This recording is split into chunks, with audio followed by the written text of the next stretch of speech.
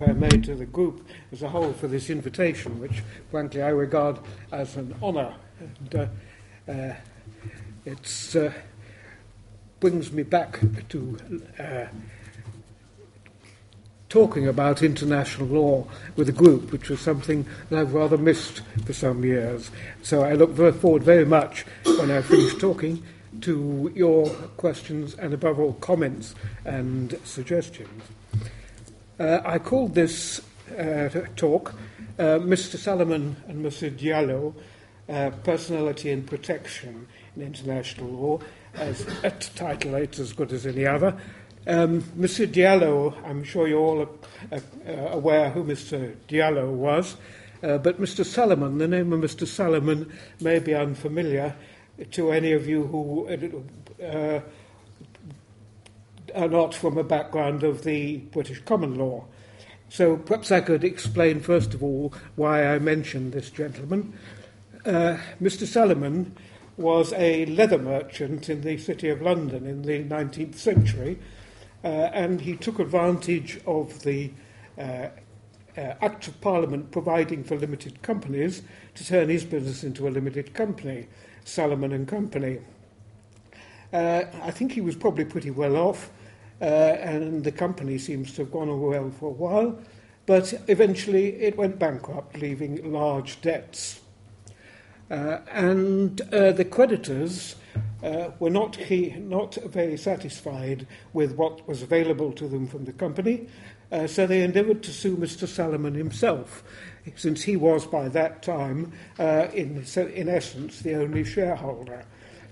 And at the Court of First Instance and at the Court of Appeal, they succeeded, and Mr. Salomon was ordered to pay up the debts of the company.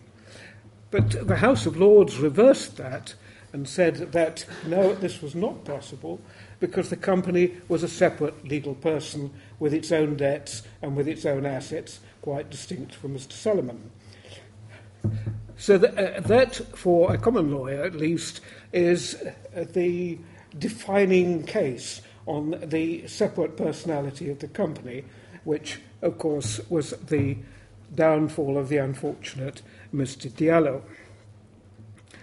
Mr. Diallo, you will recall, was a national of Equatorial Guinea who set up business in what was then Zaire, and now the Democratic Republic of the Congo, DRC, and set up two companies, Africom Zaire and Africontainer Zaire, in order to run his business. Many years later, having apparently got across the authorities of the DRC, he was thrown out of the country, leaving behind much of his assets, and leaving behind, of course, his companies, because they were companies formed under the law of Zaire, under the law of the Democratic Republic of the Congo.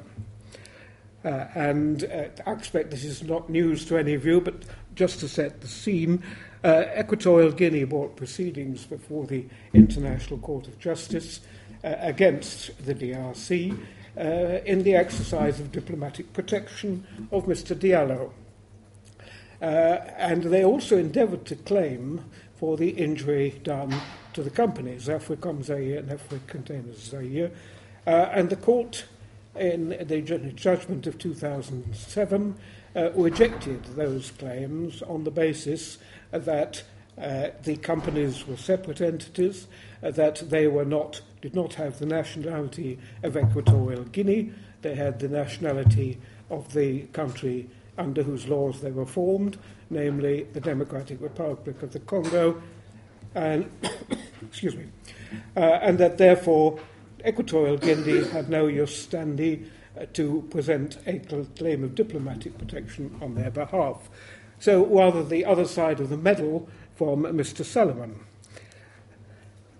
Now, the Diallo case was not, of course, the first appearance in the jurisprudence of the International Court of Justice of the idea of a corporation as a separate legal entity with its own nationality and therefore its own protecting state.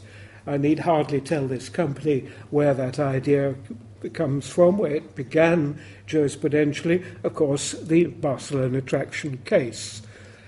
And in fact, what I want to do this morning is to delve a little into the history of that really quite ancient case and look again at the legal reasoning underlying and surrounding the idea of diplomatic protection of companies on the one hand and individuals on the other.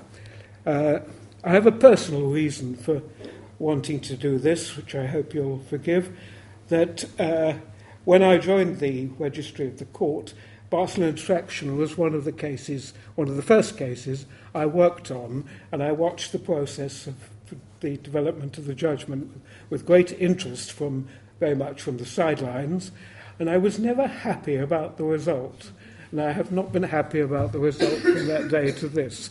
So I would like to look again at how substantial that case is.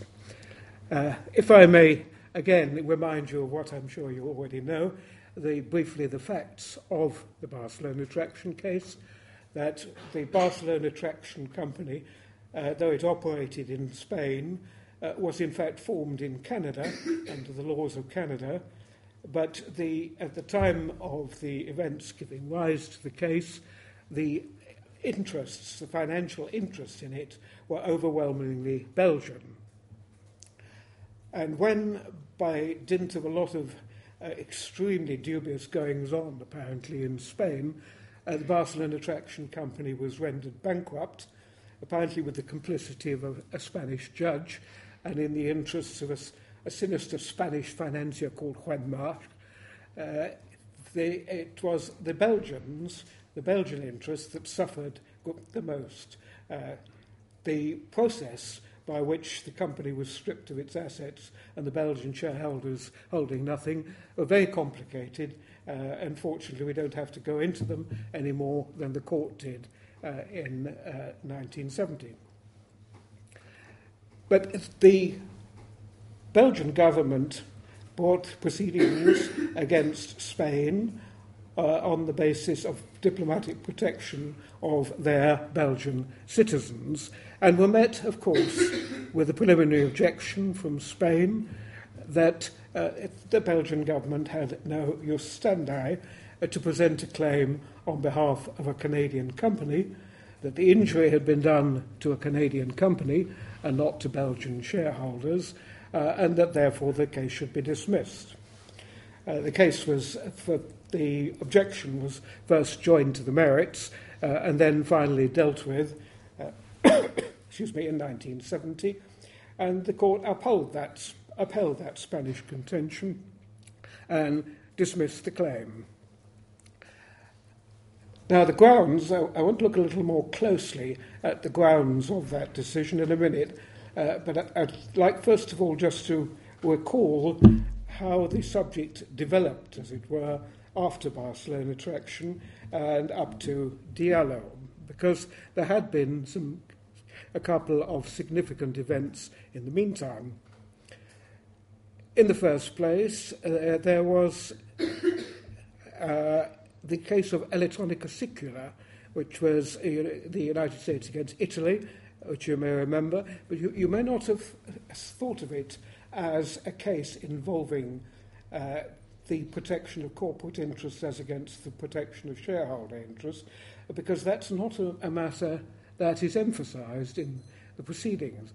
Because, in fact, the claim was made by the American financial interests in an Italian company, so that at first sight one might have thought, why not apply the Barcelona Traction jurisprudence and reject the claim on the basis that the injury was done to an Italian company by the Italian authorities and therefore no jus standi for the United States. In fact, the judgment seems to slide right past that issue. It never really mentions it, though it does turn up in a couple of the separate opinions. And the reason that's generally attributed to the judgment for taking this line is that the case was based on a treaty of friendship between the United States and Italy, and not on the basis of an acceptance of jurisdiction under, for example, Article 36 and customary law, and that therefore, since a treaty was being applied, the Barcelona Traction jurisprudence would not be applicable. But as I say, the case itself doesn't answer that question, so we don't know. You could, at the time of Electronica Sicula, have said that this is a quiet reversal by the ICJ of its Barcelona Traction jurisprudence. If you had said that, of course, you would have been proved drastically wrong when the Diallo case came. So that particular avenue needn't be explored further. The other significant event was the study by the International Law Commission of diplomatic protection, which did not neglect the question of diplomatic protection of corporations. Professor Dugard wrote a very long and good report on the subject, and eventually Articles 9 to 11 of the articles prepared by the International Law Commission dealt with the question of nationality of a corporation and protection of a corporation. And even before we go back to look at Barcelona Traction, we may perhaps notice that the ILC did make a couple of tentative pushes in the direction of tempering the Barcelona Traction jurisprudence. In the first place, it recognised that the state of nationality of a corporation might not be necessarily the state under whose legislation it was incorporated. Thus, Barcelona Traction was incorporated in Canada. It was taken for granted at the time that that meant Canada was its national state. Canada could protect Barcelona Traction. But Article 9 of the ILC draft articles says that, first of all, for the purpose of diplomatic protection of a corporation, state of nationality means the state under whose law the corporation was incorporated. So far, so simple. However, when the corporation is controlled by nationals of another state or states and has no substantial business in the state of incorporation, which was the case of Barcelona Traction, no activity in Canada, and the seat of management and the financial control of the corporation are both located in another state, that state shall be regarded as a state of nationality. So if that had been the law, if that had been the established law at the time of Barcelona Traction, Belgium could have made a pretty good case for saying we are the state of nationality of Barcelona Traction, although it's a Canadian company, because we fulfill those conditions. So that was already a little gesture, a little indication of a flow of thought away from the rigidity, if I can call it that, of the Barcelona Traction doctrine. The other provision which I want to draw attention to, and which I may have to consider a little more deeply, is the exception provided in Article 11 of the ILC draft. Or there are two exceptions. The state of nationality of shareholders in a corporation shall not be entitled to exercise diplomatic protection in respect of such shareholders in the case of an injury to the corporation, unless the corporation has ceased to exist. That's one possibility, but less interesting. But the other is this. The corporation had, at the date of injury, the nationality of the state alleged to be responsible for causing the injury, and incorporation in that state was required by it as a precondition for doing business there. That was invoked by Mr. Diallo, though it didn't get him anywhere for reasons we'll see in a moment. But that is already a qualification of the rigidity of the Barcelona Traction rule. I don't want to mislead here, though. It was probably a qualification or exception that existed even at the time of Barcelona Traction. It is mentioned, for example, by Judge Jessup in his opinion in the case. But for convenience, I'm treating it as though the ILC had invented it.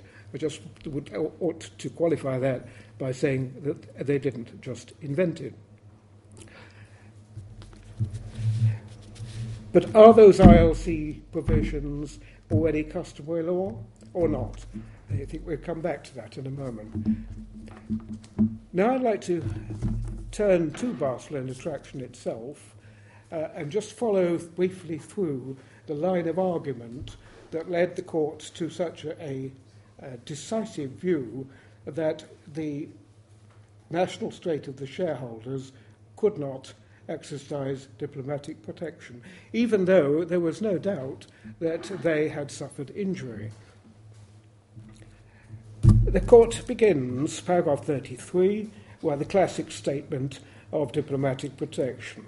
When a state admits into its territory foreign investments or foreign nationals, whether natural or juristic persons, it is bound to extend to them the protection of the law and assumes obligations concerning the treatment to be afforded them. Right, so what we've got is obligation owed by the eventual respondent state to the nationals of the other state. And then the court goes on, quoting from the reparation for injuries case, that a first requirement for such a claim is that the defendant state has broken an obligation towards the national state in respect of its nationals. I draw attention to that phrase because it was included in a decision before Barcelona Traction. It was included in the reparation for injuries case, so it isn't designed to fit the Barcelona Traction case. But you notice that it's very unspecific. It doesn't say the defendant state has broken an obligation towards the nationals of the other state. It says an obligation towards the national state in respect of its nationals, which is much more flexible, surely. And then the court then goes on, in the present case, it is therefore essential to establish whether the losses allegedly suffered by the shareholders were the consequence of a violation of obligations of which they were the beneficiaries. In other words, has a right of Belgium been violated on account of its nationals having suffered infringement of their rights as shareholders in a company not of Belgian nationality? You notice there's a little bit of a shift of meaning. Is it the question of an obligation to the shareholders, to the nationals, or is it an obligation to the state in respect of the nationals? The latter gives one a bit more leeway. So, having got so far, I'm now going to refer to the authentic text, but don't worry, I'm not going to quote the whole judgment, or we'll be here till this evening. The court says responsibility is the necessary corollary of a right. Responsibility is a necessary corollary of a right. So in other words, when you have a right, you have a responsibility or obligation. Where you have responsibility, that already is more limited than this idea of in respect of. Then comes a very important passage. Let's just sit back a minute and say there is a right of the applicant state as against the respondent state. But there's also another right of some sort floating around which belongs to or is attached to or is in respect of the national. Where does that right come from? Which legal system does it belong to? Does it belong to public international law? Does it belong to Spanish law in this case? Does it belong to Canadian law in this case? Where does it come from? The court said, in this field, international law is called upon to recognise institutions of municipal law. This does not necessarily imply drawing any analogy between its own institutions and those of municipal law, nor does it amount to making rules of international law dependent upon categories of municipal law. All it means is that international law has had to recognise the corporate entity as an institution created by states in a domain essentially within their domestic jurisdiction. This means that whenever legal issues arise concerning the right of states with regard to the treatment of companies and shareholders, as to which rights international law has not established its own rules, it has to refer to the relevant rules of municipal law. Well, that seems fairly straightforward and sensible, doesn't it? But then you've got at the end the relevant rules of municipal law. That still leaves us floating. Which municipal law? There you could say there are at least two involved, perhaps even three.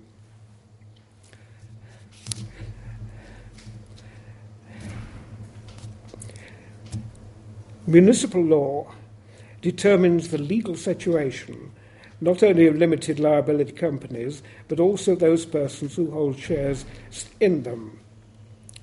The concept and structure of the company are founded on and determined by a firm distinction between the separate entity of the company and that of the shareholder. So the court is saying we are going to borrow from municipal law the idea that the corporation is a person in its own right. That still leaves open, doesn't it, the question which municipal law? And then this is the, I'm sorry, I'm just trying to find which paragraph I wanted to refer to here.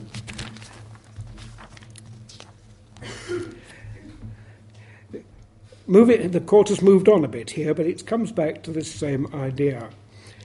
The court must start from the fact that the present case essentially involves factors derived from municipal law, the distinction and the community between the company and the shareholder. If the court were to decide the case in disregard of the relevant institutions of municipal law, it would, without justification, invite serious legal difficulties. It would lose touch with reality, for there are no corresponding institutions of international law which the court could resort. Well, that's a very striking statement. They're saying that we've got to go to municipal law because companies don't exist in public international law. It's a perfectly reasonable and sensible approach. But when they go on, the court never actually says which municipal law. On the contrary, what it does is it seems to declare that there is something called municipal law of corporations, which floats in general, as it were, over the various specific systems of municipal law. There's a very revealing point, I forget the paragraph reference, but I can recall it from memory. There's a very revealing point where the judgment describes the Barcelona Construction Company as a société à responsabilité limitée. This is in the French text of the judgment, of course, but the French text is the authentic text. To which the short answer is that that's complete nonsense. Barcelona Traction wasn't a société à responsabilité limitée. It was a company incorporated by shares. And the court seems to be arguing that all companies are one company, that all companies are the same company, that there is a concept of company to which the court can refer.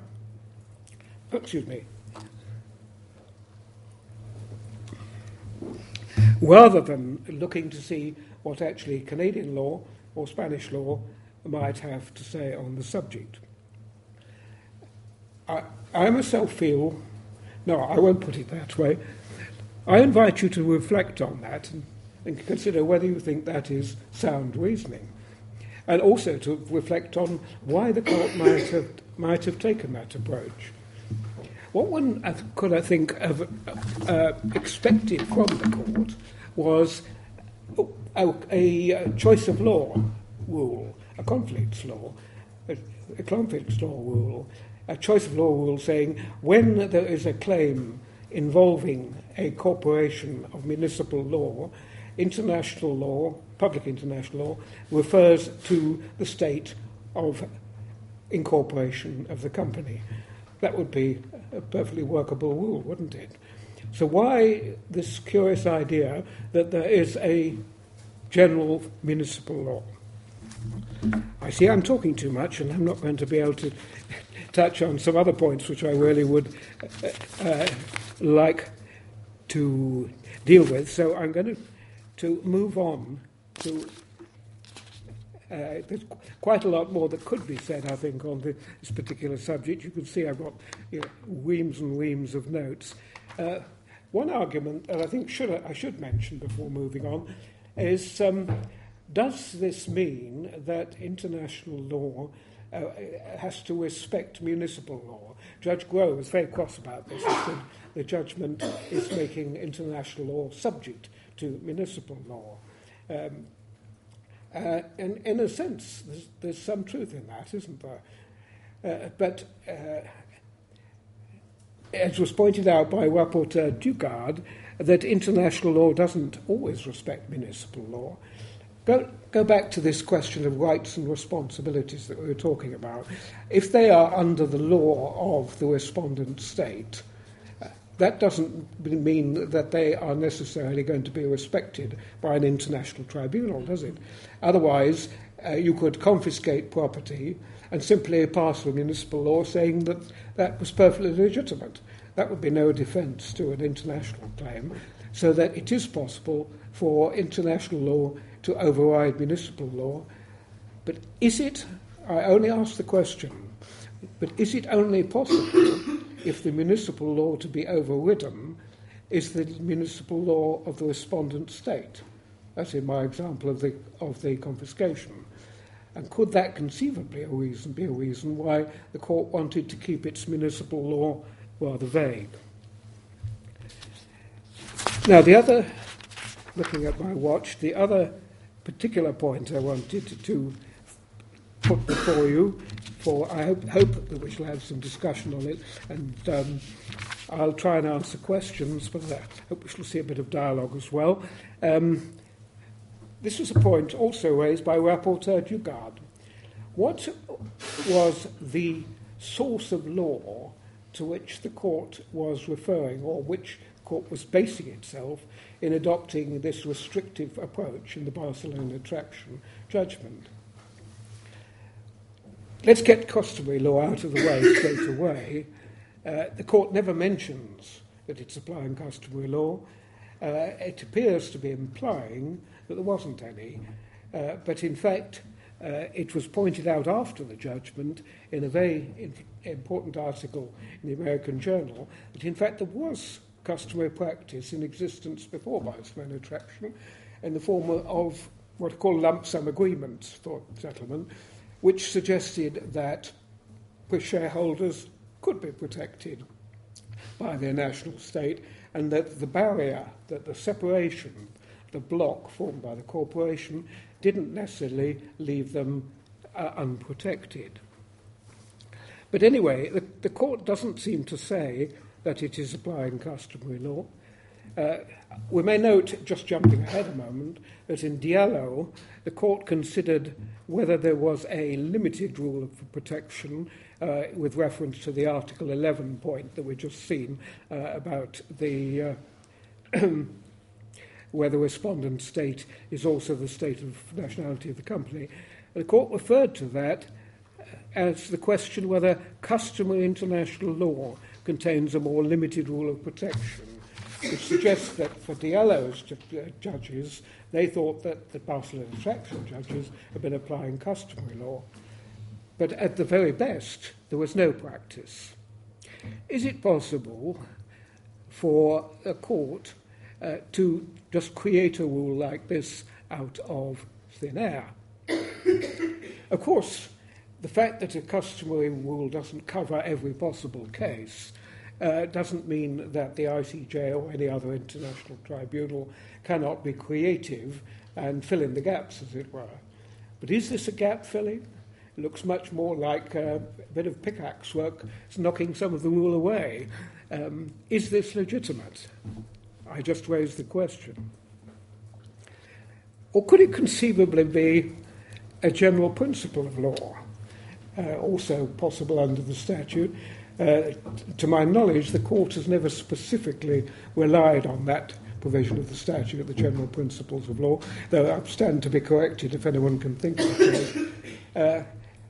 The judges were very insistent on the fact that the municipal law corporation shareholder division was a general principle.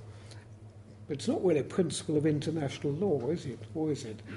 It floats uneasily between international law and the law chosen by the conflicts rule, the non-existent conflicts rule, which in this case leads us not to this, that, or that system, but a sort of overall overarching system. I quoted just now, if the court were to decide the case in disregard of the relevant institutions of municipal law, it would, without justification, invite serious legal difficulties. It would lose touch with reality, for there are no corresponding institutions of international law to which the court could resort. Well, it's very odd to say that and simultaneously create a corresponding institution of international law, because the court is saying that public international law recognises for this purpose a sort of ideal company, in this Platonic sense of an ideal idea, that something which englobes all the corporateness of all the various municipal systems into one ideal corporation. And what else is that if it isn't a corresponding institution of international law? Another doubt that's no more than I express it.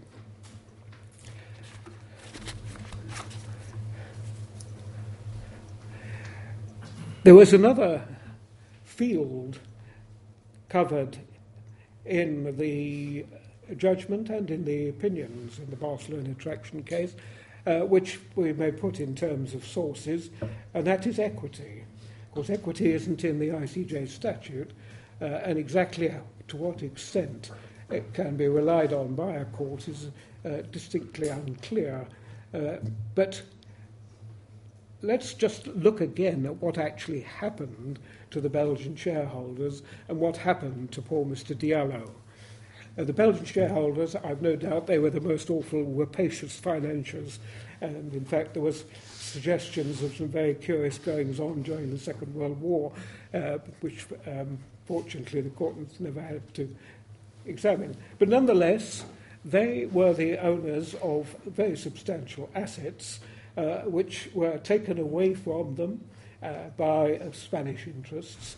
They got no redress in Spain, and their government got no redress for them excuse me, at the international level. In that connection, I'd like to mention a point which, frankly, I let slide earlier, perhaps I shouldn't have done. The concept of the corporation, the commercial corporation, the company, as a legal entity of its own, works very well in municipal law, does it not? In fact, it's probably somewhat abused in the field of tax and so forth, but it works practically. And now, why does it work? Because the interests behind the company control the company, and therefore the company has a will of its own, which is the will of the shareholders. If the company is injured, the shareholders can decide to go to law about it. Now, what happens when you transfer that to the diplomatic protection field? It breaks down, doesn't it? Because the shareholders in Barcelona Traction, setting aside the effects of the bankruptcy for the moment, the shareholders in Barcelona Traction could say to the company, take action, do something, get the money back so that we can share it. And the Barcelona Traction Company could go to the Canadian government and say, please, could we have some diplomatic protection here? But of course, as we know, Canada did not exercise protection, and the reason was clear, what's in it for them? So that the whole structure, the whole relationship of shareholder and company at the municipal law level breaks down at the diplomatic protection level, which may be another reason why the court kept itself very firmly on the levels of the ideal company.